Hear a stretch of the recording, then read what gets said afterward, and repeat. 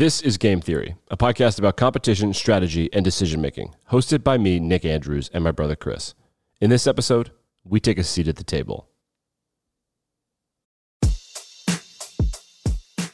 In 2003, seemingly out of nowhere, Texas Hold'em poker dropped out of the sky onto mainstream culture.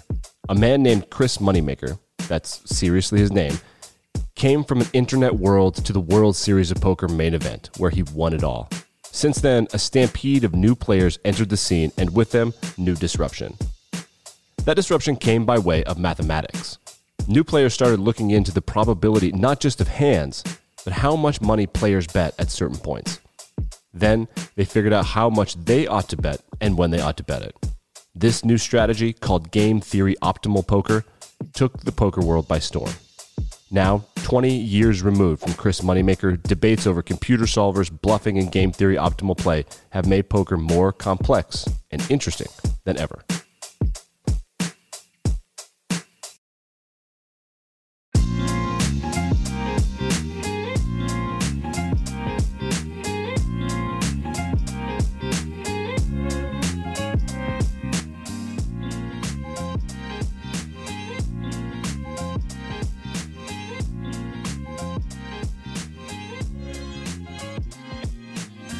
And welcome to episode 68 of Game Theory, podcast about competition, strategy, decision-making. And today we're going to do a game. We've been doing some heavier episodes. This is actually tax day, depending on when you're listening to this. And if you're listening to this not on the Tuesdays when it drops, it's a big bluff by the government. You have 90 days before they really punish you. So it's not actually tax day. This is not a legal podcast. We would never give financial or legal advice to anybody, but it is tax day, April 18th, 2023, as you're listening to this. And Nick, I'm proud to say that I had a full several minutes before the deadline. Well, is the deadline at midnight tonight? I actually have no idea. I have not filed my taxes, so I plan on being part of the crew that crashes whatever server can't handle it. I like that. I like that a lot. I hope you get a good refund for this. I hope you don't find out that you're going to incur some kind of penalty on top of owing some big refund to the government. Yeah, I am actually more worried about the fact that I don't have my I's dotted and T's crossed regarding my tiny little gambling winnings. That's going to be annoying. If they want to not in the state of North Carolina, of course. No, I can't. No, well, it's not possible. Which we can talk about that. With TikTok being banned in Montana, how can they do that? Well, they've been doing it to gambling apps forever. They know exactly where you are, and everybody has all that information. Which, by the way, TikTok was banned in Montana starting January 1st, 2024. I would imagine Arizona, Tennessee will be next. And I would also imagine that TikTok will pay them $1 trillion to unban it. I don't know what's going to happen there, but it seems that it's been banned. Mostly conservative Republican states will be the ones to do this right now. Who knows how this is going to go, but that's a little update on our TikTok thing that's going to happen. Well, and I also have an update on tax things. Yeah, I want to give a huge shout out to Dan. You remember Dan? Come on and talk a little sports with us many moons ago. Yeah. Dan, shout out to Dan, was listening to the episode, and when we mentioned tax revenue, Dan had a couple of things to say, and I want to set the record straight because he is an expert and I am not. He said, I can tell you why tax collections are down. So remember, a year on year, last year tax revenue was lower than it is. Or it's lower this year than it was last year. Sure. Dan says, generally, when there is a FEMA disaster declaration, so that's the Federal Emergency Management Agency. When there's a FEMA disaster declaration, the IRS says you can postpone certain tax payments, interest fees.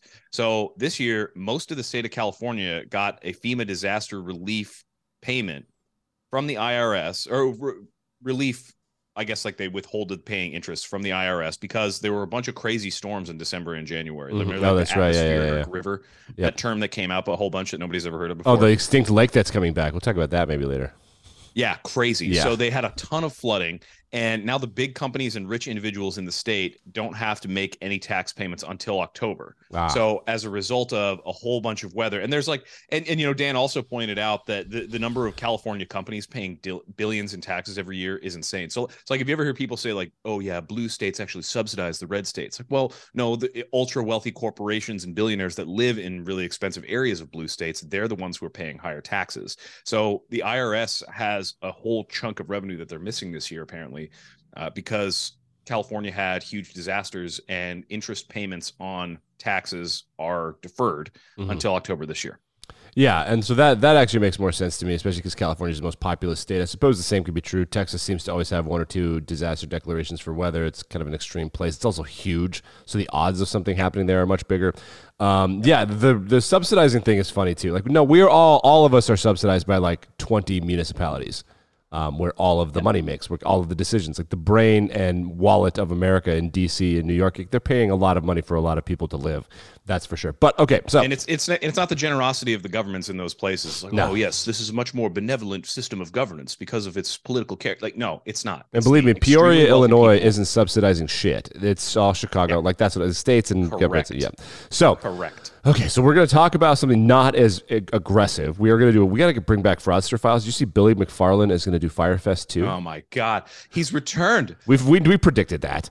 We did. Once a fraudster, never a fraud. He's like the frog that crosses the stream with the scorpion. Like, scorpion's going to sting, man. This dude is going to try to scam the hell out of people. Think of all of the Gen Zers that he's never hoodwinked. We need to get all of Player 3 together to form a team and go one to person Firefest. to go to this thing. Yeah, we'll subsidize it. We'll reimburse the costs or whatever. Maybe because we got to know what's going on, but we can't pay this sumbitch any more money than he already has.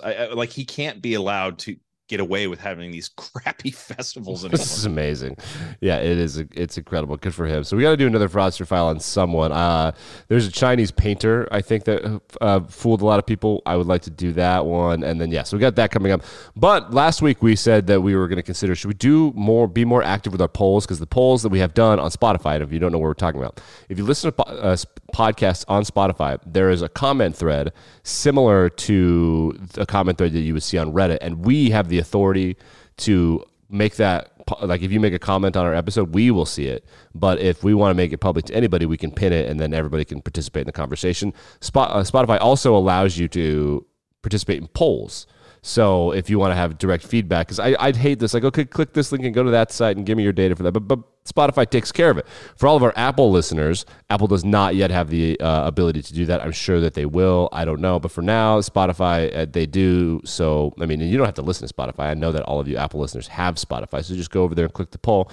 And maybe we're going to take some stock on what people want to do. I'm kicking around a book club, so maybe we'll ask people if they want to do a book club over the next month or two and just see maybe on this new app that does book clubs. Also, we wanted to, we did this around this time last year, put the GoFundMe back in our notes in the podcast notes. Chris, your speech and debate team that you are an alma mater of and a coach and a volunteer for, you just won an award, by the way. Congratulations. I should have thanked you, but I don't know what it is. So you're gonna have to thank yourself. But right now you're trying to send this team to nationals. So there's a GoFundMe if you want to send speech and debate kids from Wyoming to the national competition, which is probably somewhere annoying. My guess is going to be Albuquerque. No disrespect to New Mexico. Is that close? It's shockingly close. It is in Phoenix, Arizona. Oh, that's really cool. Usually it's not so as cool as Phoenix. Nice. Yeah, last year was in Louisville. Louisville's a cool place. Sometimes it's in less cool places. Like, I like Birmingham personally, but I also understand that Birmingham is not exactly highly debated place.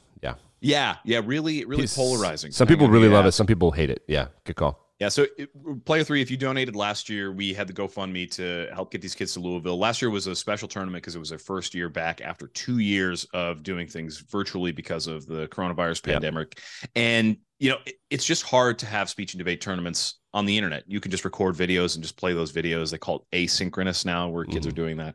And it really just kind of takes a lot of the wind out of the sails. These kids work really hard to try to find their voice and kind of figure out who they are in the process of doing argumentation and speech writing and performances. And it's a really important thing to me, and it's a cause near and dear to my heart. I'd really appreciate Player 3 if you're willing to donate even just $1 to a couple help bucks. Get these kids to go fund this trip. It's a really rare opportunity. Last year, Nick, I don't want to call any of the kids out, but several of them, in fact, I think almost all of them had never been on an airplane before. Yeah, wow. Well, I mean, that would make sense because as you're getting older and the time would come, then COVID comes, and it's not like an easy thing to do. Then the prices go way, way up. And yeah, so air travel was a nightmare. So that's a big opportunity. The goal is $5,000, so we can donate a couple bucks. I know Player 3's got some money out there. And the in-person thing, again, very important because, like, that's sort of the point of speech and debate. Like, what do you get out of speech and debate? Well, like, without doing it in person, you could just make TikToks.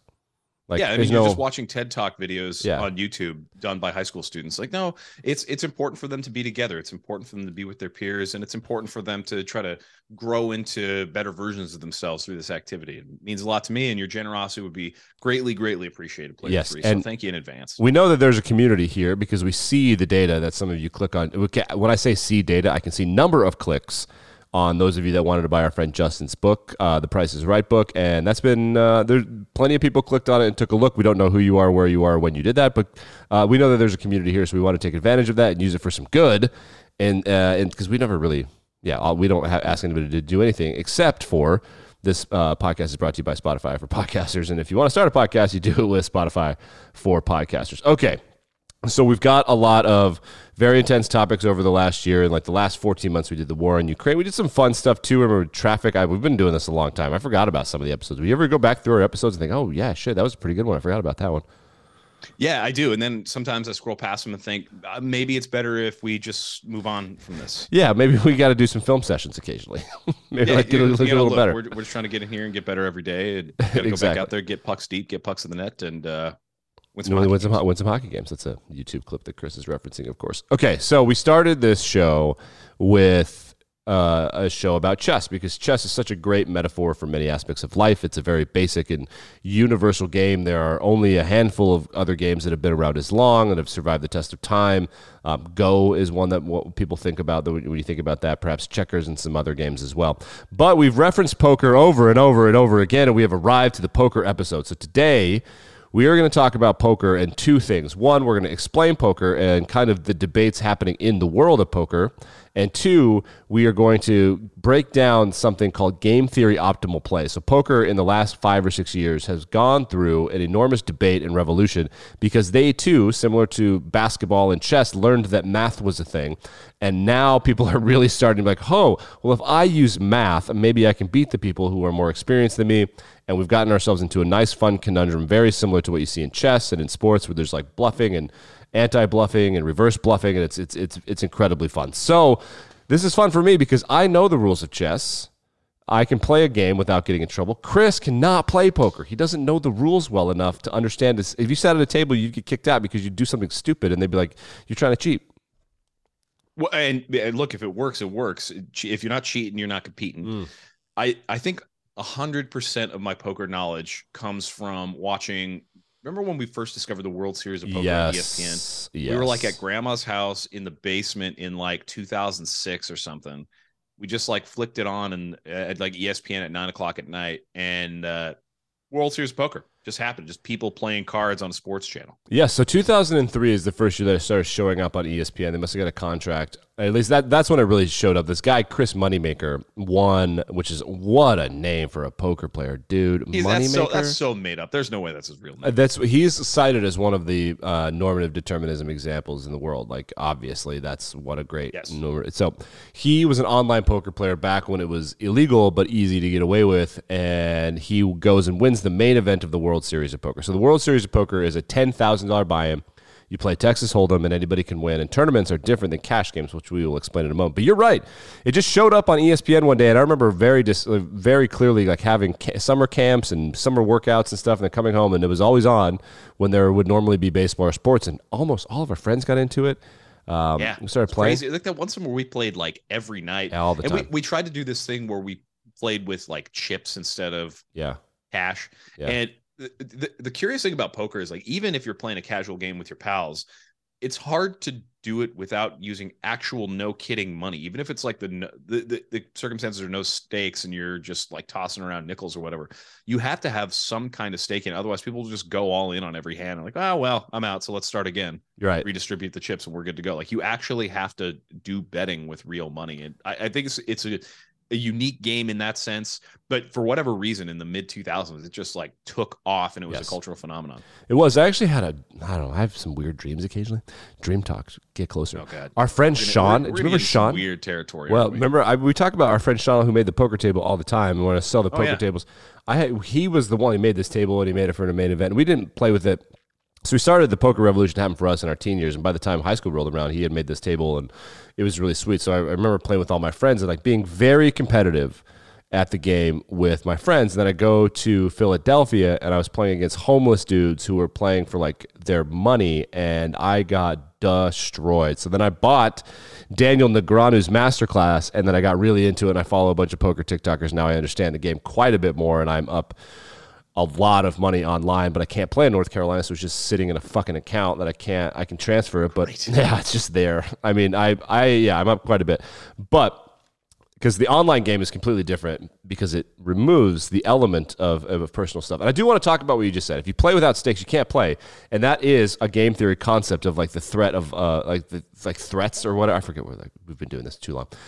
If there's no threat of you losing something, you can't possibly care. In chess, you can simply want to win out of competition, but there is just enough luck involved in poker that you are not engaged if there's no loss. And if there's no real money tied to the chip value, then you're not going to care as much. It's true. Yeah. And I know that because I went all in basically every hand and either won a lot of chips or lost nothing.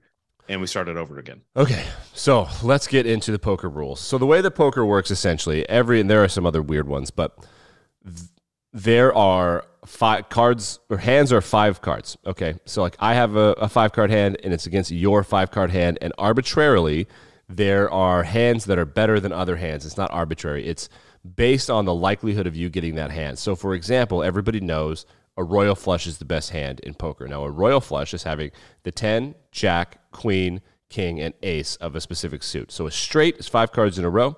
A straight with the same suit is a straight flush, and a royal flush is those cards but the highest cards. That is mathematically one of the most difficult things to put together. It's not any more likely than a straight flush, but it is cooler, ergo it is the better flush, right? Yeah, it's the number one poker hand because it's sick as hell. Right, you get exactly. 3 face cards, you get the ace, you get a random number thrown. It's just a baller as hell hand. And like you said, it is based on the frequency. And I think there are 10 total poker hand, like in the hierarchy of poker scoring. Well, there are 11 because there's one missing at all of our tables here, as far as I can tell. So that is pretty obvious. So royal flush, right? And so if that's number. So they have on this table the number of ways that you can get this, and as the probability goes up, the hand is less likely to happen, and that's what beats what, right? Okay, so royal flush is number 1, and then like we said, a straight flush, which is a royal flush, but it's 2 through 7 or 6 or whatever 5 cards after 2 is. You 007 fans out there will recognize that straight flush as the winning hand in Casino Royale. That was one of all of the poker that has been depicted in cinema. That was the sickest hand because all of those are theoretical. All of those players played correctly-ish. Some of them should have probably bailed and not wanted to go with the sunk cost fallacy, but like a really great hand. True. Spectacular poker scene. Honestly, I'll watch that movie up until the poker scene. And then as soon as he figures out that something's up and they got to like sprint out of the hotel, like I don't care anymore. Yeah. It's just an action movie after that. Like, man, yes. I wanted to watch that poker, the buy-in scene where he gets the money from the CIA and as he's on his way to like try to kill this dude out of rage. Sick movie. Yeah. Sick movie. So 5 acts, not to go down a side tangent here. 5-act movies blow. All of the Marvel movies lose me on Act 4. I'm like, okay, well, the story's kind of over. Like, what are we going to set up? I don't give a shit. The movie's over. Set it up. Get out of the tree. Marvel movies for having acts. Yes. Well, they used to. Now they have. Oh my god. PR. Now they have CGI. Yeah, they don't have anything anymore. Like people are getting fired over this shit. But it's just predictable, right? I mean, you either die a hero or you live long enough to waste everybody's money. Okay. Okay, so the poker hands in order: royal flush, straight flush. They're the same thing. It's just it's different. So in a straight flush, they essentially don't rank it. I think that you can have the higher card wins the straight flush. So if I have a straight flush and you have a straight flush, whoever has the highest top card wins. Then it's 4 of a kind, which is obvious. Then a full house. That means 2 of one card and 3 of another. So of your 5 cards, you've got 2, a pair and 3 of a kind that are 2 different. A flush. Then a straight. Now a flush, you're like, oh, well, those are the same thing or the same suit and the same cards in a row. Obviously, when you think about it, this makes sense. It is twice as hard to get a flush as it is to get a straight. So flush beats straight. Then 3 of a kind. Then 2 pairs. So 3 of a kind beats 2 pairs. Again, think of odds. There are only 4 cards of each number in the deck. So if you get 3 of them, that's hard. Then 2 pairs. And then 1 pair, and this table is missing something, which is, of course, the most common hand, the one that mathematically has to happen every single time, which is high card. And that's... Yes. So if ace beats king, king beats queen. Yeah. High card is included on my on the table that I'm looking at. I don't here. have that one yet. It's like in Ocean's 11 when the celebrities are playing poker, and I forget who it is, but I think it's the kid from Mighty Ducks.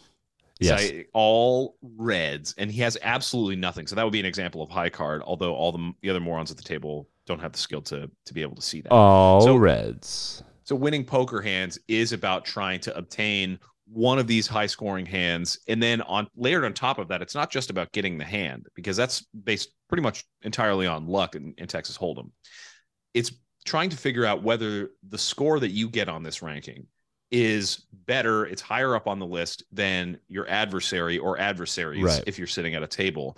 And the likelihood of that, combined with the amount of money that you think you can earn off of that, that's what generates the betting element of the game, and that's how you determine who wins like a given hand. Right. So the reason people like Texas Hold'em, which we'll explain the rules a little bit more in detail, is because it's so much easier to kind of participate passively. Like, you can sit at a table, and once we explain the rules to you, you'll understand what's going on. But similarly to chess, there is a level beyond the rules where the intricacy, not only is it the simplest to understand for the noobs, once the intricacy you get into it, it's far more intense than all the others. Now, true poker players will tell you that Omaha and 7-card stud are their favorite, and we may or may not get too much into the rules on that, but Texas Hold'em poker is the one that's on TV. That's the one everybody, and I feel is a well-rounded, man of the streets. Knowing chess and Texas Hold'em poker are just good things to have in your repertoire for whatever bachelor party you may or may not get invited to, or whatever. It's just good things for you to know, life skills, and I like Texas Hold'em and chess. Okay, so in poker, generally, 5-card hands. Now, you're like, well, we only get 2 cards in Texas Hold'em. Poker allows you to change variables. That's part of the rules. 7-card stud, Texas Hold'em, 5-card draw. So it's the variable change that comes with a round of betting where you can kind of indicate things. Now, Texas Hold'em, 5-card stud, 7 cards, all of these different these games, there are community cards that are dealt face up in the middle of the table. So even though you only have 2 or 3 or 4 in your hand, depending on which game you're playing, there are ones that are in the middle. So that means the entire table gets to share information.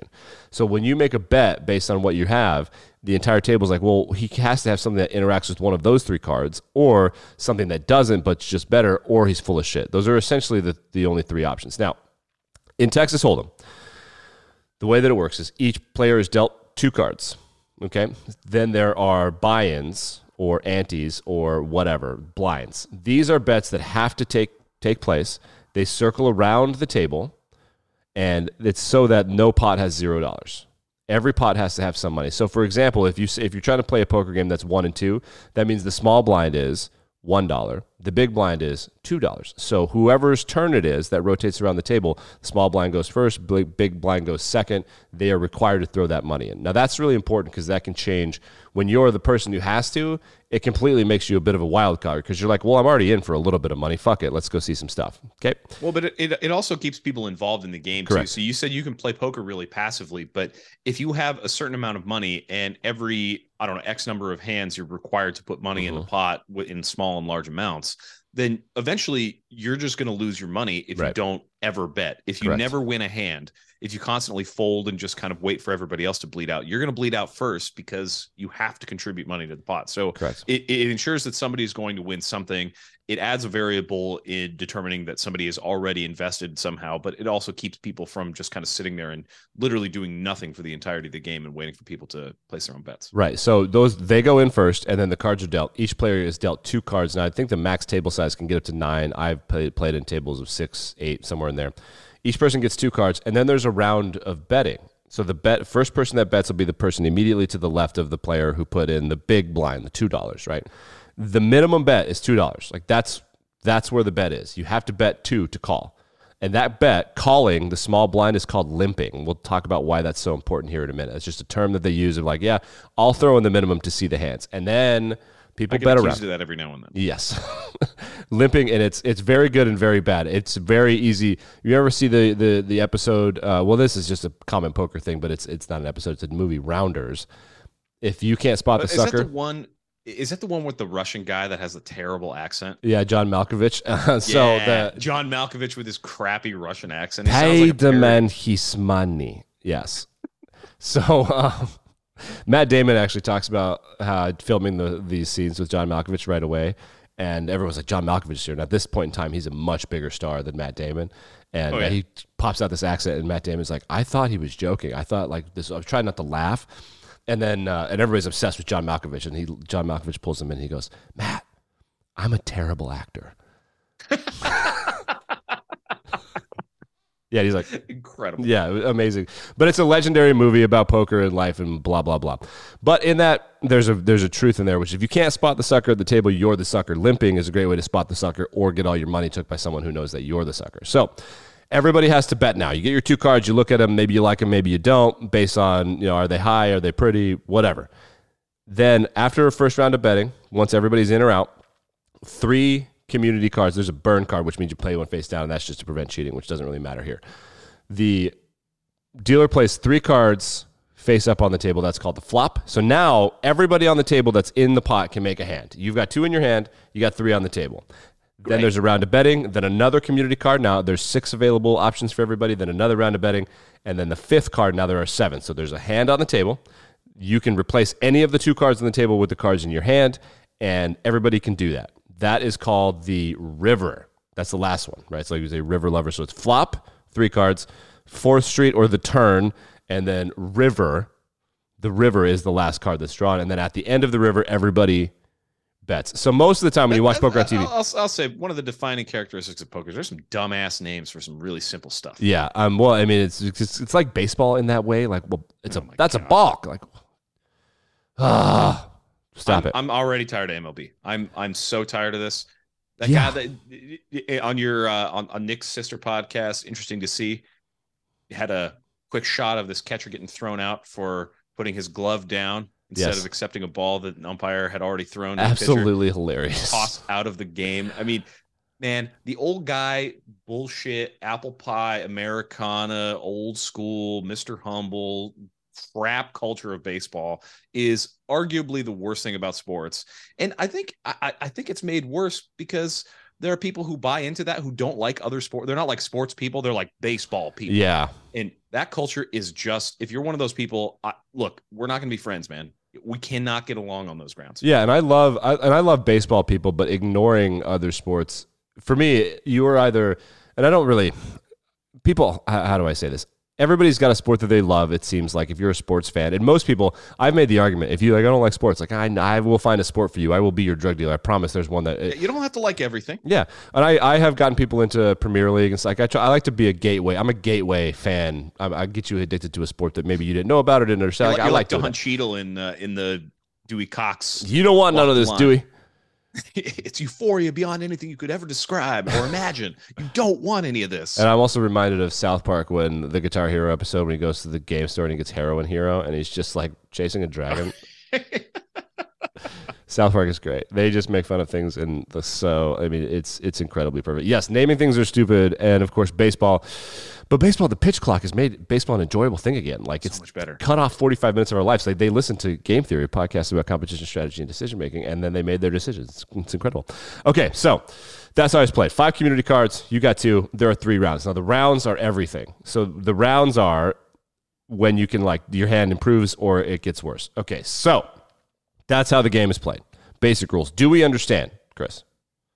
Yeah, I think we understand. Okay. We get dealt the cards. We put in the blinds. We get the flop, the turn, the river. Betting occurs at each stage, at each of those 3 stages. Yes. And then we show our cards, and whoever has the best hand wins the pot. Right. So when I used to sit down and play, you would look at various things of like, okay, so it's my turn to bet.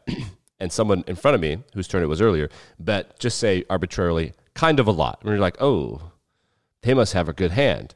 You're like, oh, I like my hand. I don't love my hand. And you realize as an 18-year-old, like, wow, I'm giving away a lot of information right now. And then you go theoretically to Philadelphia where you lose $300 in an hour and a half. And you think, fuck, I better get on the internet and learn something. That was quick. And then you do. And you realize, holy shit, this is, wow. Okay. So let's start with some basic strategy. Okay. Because this is how not to lose your money if you go to a casino in Philadelphia and play against homeless people. The first thing you need to understand is this is the only thing in poker that matters. It's not the only thing, but it is the only thing that matters. Similar in chess to where like, are all of your pieces touching or defending other pieces? This is number 1. It is called position. Position is what order are you in the betting? And it seems super obvious now when I explain it to you, right? So small blind, big blind, they're required. Then the first person to go, that guy's out of position. I know there's an official term for it. It doesn't really matter. Like, that's super out of position. As you get closer and closer and closer to the small blind guy or gal, that person is in better position. So when you're last, that's called being in position. When you're in position, you got all the goddamn information, except for the blinds and their wild cards. There's nothing you can do for that. So position is like, how much relative advantage do you have over the other people placing bets at the table? Correct. Based on the amount of information available. And the information that the person who's in position has is how much every other player has bet. Correct. Or whether they have folded and decided not to continue. Correct. And so that your odds are getting better based on how many players are at the table. So, like, say, for example, if I am in position and I'm looking down at my cards and I have, arguably, this is highly debated, the best hand in poker, which is an ace and a king, same suit. Ace, king suited, I look at it and I'm like, I'm in position.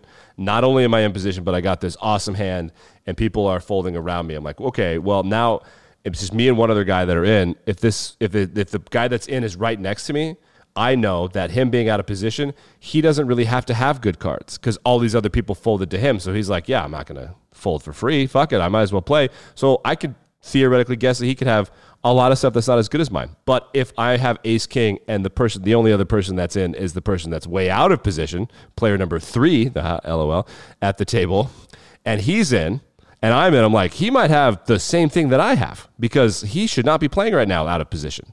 If he's playing out of position, then you're trying to figure out what this person has based on the information. So if it's small blind, big blind, that out of position bets a big raise. So let's just say the small blind is $2 for this show, then he bets $12. He adds $10 raise. Like, that is, from a percentage, that's 5 times, right? The pot, almost 3 times. Percentage would be 600%. Yes, enormous raise. Then if it comes to me, I'm like, either he's bluffing or he's got what I have. Now, if I have ace king, I'm like, yep, let's roll the dice. Let's see the flop. If I have 10 queen suited, I'm like, bye-bye. So that means, this is where poker gets really fun. The person out of position can't telegraph like, hey, I got him. They want to imply that, like, yeah, I'm game, without saying, like, back off, because that player, the goal of poker is to win not the hand, the money. You want to get as much money as you can, not the hand. So you have to induce your competitors to go in with you with the most odds. Okay, so position is the only thing that matters. Now let's talk about something called ranges. Chris, you know what a range is in math, right? It's a set of numbers between this one and that one. Yeah, I thought you were going to talk about the place where you lose a lot of golf balls slicing super hard. Anytime, any place, buddy. I mean, boom. Anytime, any place. Anytime, any place. I mean, all right. I'm in for 13 holes of golf. You're like most American men. Like, God, the beer doesn't actually taste that good anymore. I want to go home. I absolutely fall off a cliff. Yeah. After the 13th, like 14, I am no longer interested in whether the club head strikes the ball. Yeah, do it. Yeah. No, most people but like range, that. But the range you're talking about is the mathematical one where it's like a set of numbers on the X, or is it X-axis or the Y-axis? The one that goes left to right is X, right? X is domain. The range is Y-axis. Y, yeah. Anyway, a range is what a possibility of hands that you can have and what you should be playing. So this is where math people got involved, and Daniel Negreanu says it was Germans who learned that poker was fun somewhere around 2010. Of course it was. Literally roll your eyes. It was Germans that ruined chess too. For like, people thought like, oh yeah, well the science of chess has been solved by Wilhelm Steinitz and his positional principles. I know. It's now boring. There's no sacrifices, no excitement on the chessboard anymore. I love beer too, and it's the same thing in beer. Where like if you go to Belgium, there's some recipes that people like didn't write down. They're like scribbled on walls and like this shit that's been fermenting for 90 years or something. Like, try this ale. You're like, okay, that's really good. You go across the border to Germany, they're like, no, mathematically you can't make it better than this. Try this. Like, oh fuck, that's really good. Yeah, touche. Damn it, they're right. Yeah, they don't have breweries in Germany. They like, brew their beer, and you can get it there. Like, here are the 5 beers. Pick one. Yes, take one from the chemical laboratory. Exactly. Yes. So theoretical optimum beer. Yes, Oktoberfest is my favorite. I love that kind of beer, Marzen beer. Anyway, they figured this out and they solved it, and it made it annoying, but they made it a lot more fun because, unlike chess, bluffing really matters here. So you start to play your opponent in a way it's really fun. But what the Germans figured out is that you should have a range of hands that not only you, and it can dictate the way that you play, and you should also be guessing that your opponent, based on the way that they play, has a range within, or has a hand within a certain range based on their position. Now, there are tables, Chris, and I know that you read every word of every article I sent you for this episode. So there are tables of ranges. I'm a big table guy. I looked at every table that was in every article you sent me, and there were a lot of acronyms that, I got to be honest with you, I don't quite understand. Sure. So which table did we look at first? Well, first I looked at this table from the Cornell University blog. You guys know, Player 3, you've been listening to the show for a long time. We love the Cornell Game Theory blog. And this is the entry on Game Theory, Optimal Texas Hold'em Theory. And there is a card matrix featured in this that has kind of what you would expect. It's got some blue shaded cells based on the combination of the pair of cards that the player is dealt at the beginning of a round of Texas Hold'em. And I'm seeing a Q, a J. What would your guess for what those mean? Well, the A is the ace. The T is the 10, because they can't do that. And then kings, queens, jacks, and then each of the individual numbers. And then it's a whole matrix of that. So you've got every card combo that has an ace in it at the top, and on the x-axis and the y-axis. And so you could fill in the rest of that matrix. And I'm seeing a lot of shaded cells. I'm guessing that's based on how good or how likely you are to win a hand if you're dealt those cards to begin the round of Texas Hold'em. No, almost. You were right up until the end based on the shading. So the shading is where the debate comes in from different math people and then different poker coaches and things. The shading is how this particular table believes that you should bet. So the Cornell one is a little bit more straightforward because it's just theoretical, right? So you'll see on the Cornell one, there is a blue line of shaded things, and we'll put this, and you can click on all of this. And all of you, if you're ever going to play poker, you should at least have some of this kind of memorized. So see this 7, 7, 6, 6, 5, 5, 4, 4, and these are only 3 shades. There's white. So white is get the fuck out of there. So if I'm dealt a king jack offsuit, then I should immediately fold. So it depends. Based on this range thing, yes. But you know that because we just talked about it, being in position matters more than the cards that you have. So if you're out of position, and this is the left hand of the table, right? On the left hand of the table, as you go over the cards, this table is set up for someone who is out of position. Okay. Ace, ace, play. Ace, king, play. This wants you to play all aces. If you were to make another table, this table is not for someone in position. If you were to make another table, about 80% of the shades would be gone. They would say, like, you play upper left-hand corner only, essentially, and then also some pairs. As you get closer to being in position, closer to going last, things come out. So this table is set up for someone relatively in the middle. It's based on odds, and like this is nice and easy. If we were to go over to the range table on pokercode.com, you can see that there are different colors of shades. Yes. Some of the cells are not fully shaded in. There's a lot more grayed out here. Mm-hmm. You got the diagonal that has a bunch of pairs on it, so that one's going to behave differently than the other combinations. But then there are some like percentages in here that say like fold, call, raise, all in. So this is truly telling you how to bet. Yes. And this is for someone that may or may not be in position, and it depends. And again, everything can depend on what you want. So if you're out of position, if you're the person that's going first, your goal should be to not lose all your money. So if you have something pretty simple and you're like, this is a pretty good hand, it's a pretty bad hand, I'll go first in. And then you see everyone's in, you're like, shit, those people probably got something better than me, right? Probably. In theory. Because they're playing higher ranges. So if you're going last or second to last, or if you're, in a better position, just an optimally better position for whose turn it is to bet, then you should be looking at the decisions made by your opponents based on this table. So you use this table to figure out what they have, not necessarily to do what you have. And then for your table, you have to understand that they are doing the same thing to you. Like, okay, well, what range can this person possibly have? And as you get into position, the number of cards you should play goes way up because you have all the information. So Jack 10 suited is something I would never play under the gun, which means out of position. But if I'm in position or even not the first guy to go. Wait. You just said under the gun, which means out of position. So there is not just a stupid name for a convention, but there's also a nickname for the stupid name for convention. Sure. Are there any other ones like, I'm covered in gunpowder? Don't worry about it. That means I'm under the gun. That means I'm out of position. That means I'm the first person to bet after the big blind. That's a good question. Let's just Google God. poker glossary. So might as well mount me on the wall. Glossary of poker terms. With a gun, because I was under the gun, because I was out of position, because I was the first person to bet after the big. Like, what are we doing out here? I'm starting to get into like Cockney slant rhyming. Yeah. Okay, so no, I'm looking for something. I'll find something better. We can do that. Great. We will find a better term. I promise that we will find a better term. So yes, if you're in good position, then you'd be like, I could play any number of hands. Nobody knows what I have. And then now let's talk about the blinds. They're wild cards. They already have a sunk cost. For them, nothing means anything. Those people, you never have any idea. Oftentimes, they will simply try to high raise people to see if they really want it, or sometimes they'll just fold. Sometimes they were never playing. They have a lot of information, but they have a sunk cost, so you can be a little bit more of a wild card. Let's go back to limping.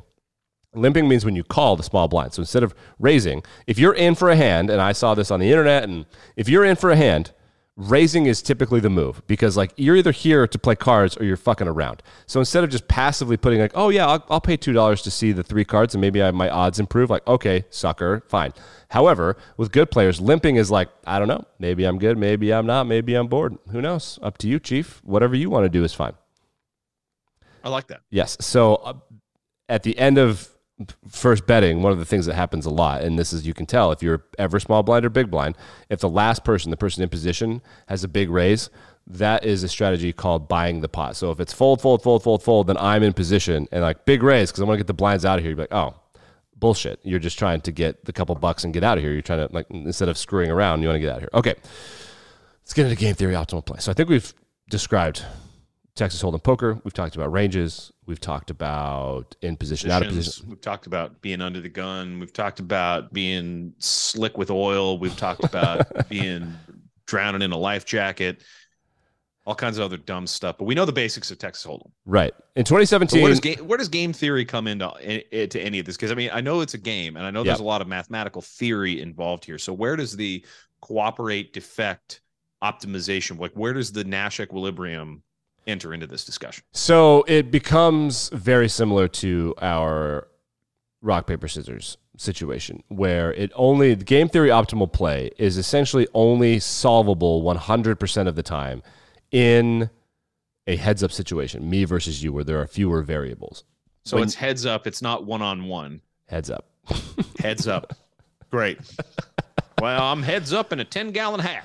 Every sport has stupid terms for that. Like but not this. Like, there's only so many. We've talked about. There's like, I don't know, 8 or 10 ways a game of Texas Hold'em can go, depending on who flops, calls, or raises. Mm-hmm. Not flops. Sorry, folds. Jesus. Whoever folds, get it together. The point is the concentration of stupid terms in what is essentially a pretty simple game. Man, they never end. Really. Yeah, tell me about en passé. Okay, it's one French term that means in passing. My God. That's a chess term for My you. God. Okay, so game theory. En passé. It's en passant. I don't give a shit what it is. I don't care what it is. Never do it anyway. Should never, ever take en passant. En passant, no, never do that. Except for in like a puzzle where they're trying to trick you. Unless you do take it, in which case you should. Game theory is solvable for heads up poker. Theoretically, there is an amount you should bet at a certain point in time based on what you have every single time. This is incredibly boring. I don't really want to get into that. Basically, what happens is if you have ace 5, you bet X percentage of how much money you have, and you would expect your opponent to do the same to both protect and attack at the same time.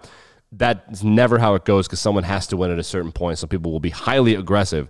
At that point in game theory, if everybody does this, if your opponent is playing game theory optimal and you're playing game theory optimal play, which you can Google it, it's no reason to get into like what the numbers are exactly. Theoretically, everything is just going to be chill forever. But people will get bored and then they'll try to win, and then either they'll get lucky or the game theory player will get crushed, or the game theory player math will win out, and the player who gets too aggressive, they will get crushed. But game theory optimal play dictates that how much money you bet at a certain point in time on the table should theoretically defend you while giving you the best odds. So after you're holding a hand, right, and more cards are coming out onto the table with the flop and the turn and the river and all of that, your odds are changing. But based on game theory optimal play, as your odds change, no matter what's on the table, you should, using these ranges and understanding the like how many sevens are left in the deck, understand how much you should bet to both give yourself the highest advantage without giving away too much information and while making sure that you don't lose too much money. The real fun part of this, and where we get into where our podcast really does well, is that all it takes is for one person to understand game theory optimal play and to know the exact moment to fuck with people. And at that point in time, just saying basic on game theory optimal play, like this certain amount of money at a certain time, it becomes a bluff off. So this is what's happened in poker, and I will get your reaction to this here in a minute. I'll stop ranting. What's happened is all of the old people, similar to baseball, were like, I don't need no fancy computers. And all of these nerds, these mostly European and in some cases American, but mostly European nerds are like, shit, I do what the computer told me to do. I memorized that, and I took all these people money. Now the old people were like, well, tell me about this fancy computer thing. Now the old people know it. And now that the old people know the game theory thing and all of the other poker stuff, we have ourselves a fucking bloodbath, and it is really fun. So this seems to happen with it happens with baseball. It happens with chess. It seems to happen with a lot of games where a style persists for a long time. Convention becomes convention, mostly because people have been doing it for a while and it yields pretty good results. And it generates some competitive play. And there's some certain terms of art that you need to know. And there's a certain, I guess, mode of performing in the sport or activity that becomes commonplace. And when somebody breaks with that convention, suddenly they can actually generate real disruption within the circles until such time as everybody else learns to do things the new and improved way. Right. Like the guy that reinvented how to do the high jump. Yes. I forget what that guy's name is. It's the something flop. I'm gonna Google flop high jump, not to be confused with flopping in poker, which is the first three cards of Texas Hold'em hand. So the we should put a glossary. Let's see, the Fosbury flop. This guy, Dick Fosbury, basically came along in 1968 at the Summer Olympics in Mexico and said, everybody who's doing the high jumps, because at the time it was you run up and you jump face first over a bar, and whoever can jump the highest wins. This guy came along that year and said, pretty much everybody has been jumping wrong. And he sprinted up to the bar and turned around in the air so that he was going backward and arched his back over the bar. And he just crushed everybody. He systematically changed the way to do the event, stayed within the rules, and redefined what success means. So what's happened here in poker, then, what you're saying is people have started to use a lot more percentage calculation and determining the amount of money they should bet as a percentage of what they have, right, based on the cards that they're holding and the likelihood that their opponent also is playing optimally. Right. And once you get to that optimization, you reach this Nash equilibrium now where you can expect people to be betting within a certain set of ranges, and accordingly, they have a certain range of available hands that they could be holding at a given moment. Right. And when everybody is playing that optimally, the players who are not playing optimally, they're in a position to be exploited by the ones who have the percentages kind of calculated out, right, and who have a better picture in their mind, correct, of what their opponents could possibly be handling. Correct. So rather than trying to do this thing of like, oh, I spotted his tail 4 hands ago and I know he's bluffing, what they can say now instead is like, well, I know he's got a 17.4% chance of making a straight. Right. So there's no way he'd be betting this much money with the cards he has now. Right. So once you introduce game theory optimization, that it doesn't take the bluffing out of the game. In fact, it actually intensifies the consequences of bluffing. And correct. It's like a rising tide raises all boats situation. Right. It improves the quality of play and makes betting more consequential because you've kind of separated the wheat from the chaff, and like the players who know what to expect from what their opponents are holding, they're now able to make better decisions based on playing their opponents than they would be if they were going by like the conventional standards and they hadn't calculated out the betting percentages and done the game theory optimization. Is that what's going on? Yes, exactly. Right, so though all those old guys, like the old poker cowboys before it was like in cool casinos and on ESPN, they are elite at tells, and you sit down with the table and they're watching your body language, they're watching your hands to your face and your eyes and all of this other stuff. That just because you understand the computer doesn't mean you don't do that shit. And if you're leaning on computer spreadsheet information, all these nerds with their spreadsheets, Maybe you're not as well equipped as these people are at doing that kind of stuff. So yes, now we've just added another crinkle. So what you saw for years is these new group of people show up and understand the math of this and get crushed. However, now the OG poker guys are like, I have the internet too, dude. And they've figured it out. So now they're back to like doing pretty well. And like now we are in a situation where someone is going to, we're in a Nash equilibrium of when do you pull the trigger on being the bluff? So here's the biggest, there are two big variables in every sport that I think in every game always. Number one is time, and number two is the goal. If the goal is to win a tournament, a poker tournament, you have to win as many hands and just play more defensively and just advance as long as you possibly can. And as you do that, you'll theoretically win more money. So let's say we're at the World Series of Poker main event, me, you, and Daniel Negreanu, one of my favorite. He's a great poker educator for anybody that wants to learn. Highly endorse the masterclass. It's me, you, and him. Second place gets $6 million. Third place gets $2 million. And first place gets $12 million. Am I motivated to be the best poker player I can be, or am I motivated to simply outlast you by $4 million? So that's a completely different thing than trying to win the tournament. Now for Daniel, who's worth like $50 million already, or maybe 100, I don't know, tons, he wants the glory of winning the championship. So theoretically, he is going to be playing the best poker, where I am simply trying to outlast you. That's what I'm. But if it's a cash game, and a cash game is where you go to a casino and you play for money and you can leave at any point in time. If it's a cash game, there are no goals. It's just how much money can I make and get out of here before I lose all of my money. That's just freewheeling kind of shit. Now the second variable is time. Same thing as chess. One of the reasons I think Magnus Carlsen is the GOAT is because he simply does things that make you spend a lot of time having to deal with him. Same thing in poker.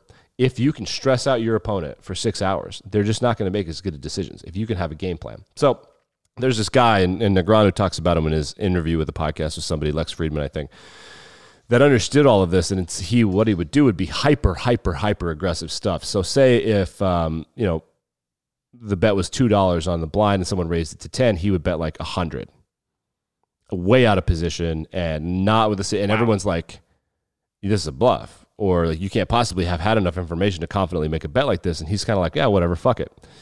Then you get drawn into his shit. And he's like, actually, I do know exactly what he's going to have. I won the hand this far ago, and now you're screwing around with me. The other thing that's fun about this, similar to chess, is we have all this film of all these guys playing now. You have their online games, and you have the literal video of them doing stuff, which makes it even more fun to bluff. So it's never been better, but it's also never, the barrier to entry of being pretty good at poker has never been higher. Yeah, and it's kind of unfortunate in a way. I mean, you want to get new players into the game. I will say I think it's a little bit different when you're when you're trying to get more people playing gambling games, because it basically just means more concentration of money for the house, right? And for the players who are really good at it. So I don't know if I have the same sort of that's a shame attitude toward poker that I would with chess if this were the case. The good news is with chess, I think it's a little bit simpler. I mean, there's much less luck involved, and it really is all about being able to sit down at the board. The barrier to entry is also a lot smaller. Like, you don't have to learn terms like under the gun or in position or whale boned or cat scatted or whatever. Yeah. And I think there's also a lot less mathematical calculation. You know, in chess, calculation means you go from one frame to the next, where each frame is a piece has moved, and then what does the position look like? And so you have to visualize that. With poker, especially if you're going to learn game theory optimization, there's a lot of percent-based calculation. There's a lot of simple mental math, and there are a lot of different formulas and numbers that you've got to hold in your head at a moment's notice. And oh, by the way, you're also still trying to play against the players on the other side of the table who have a reason to try to deceive you. So yeah. I think it is pretty challenging for players to get involved in the consequences, unfortunately, for a game that involves money means that people can lose a lot of value trying to become proficient at poker. Yeah. So it's very much a sunk cost in the sense that you can't just step on up and experience immediate success. Like, you have to literally invest your money if you're going to learn the skills to try to win more money later on. Yeah, and that is the biggest barrier to entry. And the other one is, of course, location and legality. Like, I'm in North Carolina, you cannot play poker online legally here, and you can only play poker in person at a Native American reservation about 2 hours from where I live. They just simply don't do gambling in North Carolina, and some states do some sports gambling, and it's hard to do. And a lot of states don't do online gambling legally or illegally. And there's some debate about whether or not poker should be considered gambling anyway. I would consider it as absolutely not gambling, but the most important thing is what we started with, which is if there's no money involved, you're just screwing around. So because people aren't motivated unless there's money, I do understand the argument for it being gambling, and you can't really legal. I mean, I think it should be legal to play, but it should not be super legal and widespread and easy to access to play for money, which is the only reason to play in the first place, because it's a variable that you have to have. Yeah, it's similar to sports betting in that way, I think. I mean, reasonable adults ought to be able to make decisions with their money about what's likely to happen in a sports contest or whatever kind of thing you're betting on. But also, it's addictive and it's insidious. And for people who don't know what they're doing, the consequences are very high. It's not like you can, like, well, I lost a bunch of money on betting, but I got it all back because of charity or whatever. Like, you lose a lot of value permanently in situations where if you don't know what you're doing and your money is on the line, you can get kind of fleeced, and that has real consequences that go far beyond your personhood. So I think there's a more reasonable argument to be made for keeping that kind of thing, if not totally illegal, then at least in check. Yeah, certainly, so that like young kids and people who don't really know any better can be protected in some measure from themselves. Right. So, and in poker, because you're at a table theoretically with other people, the variables are controlled in a way that they aren't with other card games, and certainly aren't with like slots and video games and dice games. Because the variables are controlled, there is an argument to be made that like, no, this isn't gambling. This is these people with these stakes, and things are kind of in-house here. Like, you can't, like, there's not pure luck. Right, like it's only pure luck if you make the decision to bet on everything every time. Then it's pure luck. The best cards will win every time. But because you have the opportunity to be sunk cost and be like, I'm not forced to play. It would be like pulling a slot machine lever, and after the first thing hits, you're like, I'm actually good. I don't want that one. Let's start over for no money. Like this, like you can just kind of start over. So like that's where it kind of gets differentiated for me. And the disruption thing is interesting. I'm reminded of the NBA where James Harden and Steph Curry figured out that 3 is more than 2, and now these small guys, which is, it's crazy. Like, we make fun of them for saying, but like that's what it was in the NBA with all these shooters. 3 is more than 2. It's 50% more than 2. So my percentage of missing can go down this much, and I'm still going to score this many points. Like, how? Wow, crazy basic math that you learn in 8th grade. But when the short guys were doing this, you're like, well, this is fun. The game is really balanced out. You got to shoot the 3. You got to play inside, whatever. Well, guess what? Now the 7-footers can shoot 3s. And so those guys are going to get kicked out anyway. It's the same thing in football. Well, what if the quarterback was also the most athletic person we've ever seen? Then not only that, but he can't tackle him either. Like, oh, touche. Same story in baseball. It's cute when the Oakland A's are doing money ball and trying to use their small salary to find value in players that no one else can see. Like, well, when the New York Yankees with their multi-gazillion-dollar paycheck are doing exactly the same thing, guess what? The A's are back out on their ass again. Yeah, Moneyball is over as soon as the Yankees figure out that they were looking at the wrong stat the whole time. Really, the key to disruption is it only really helps very early on for the first disruptors. That's when exactly change right. comes, it comes for all, because everybody's just as smart as everybody else, generally speaking. People are going to figure out ways of doing things better, and especially if they're shown up. Like everybody now does the Fosbury flop because they were shown that this is just a systematically better way to do the thing, and now they do it. And I'm not sure that Dick Fosbury would have won a medal in Mexico if people had that revolution 2 years before, a year before. The only exception, and there's a certain demographic of people, and we are in it, but also out of it. The only exception is people refuse to try to win Jeopardy.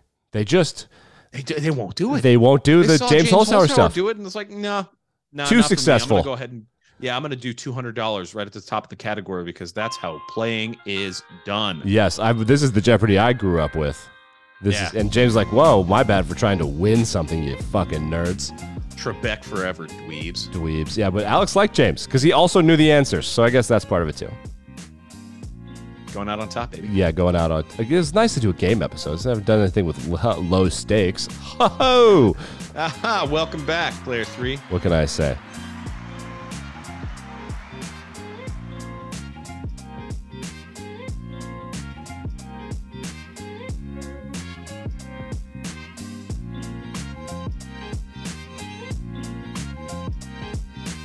How do you make Lady Gaga cry?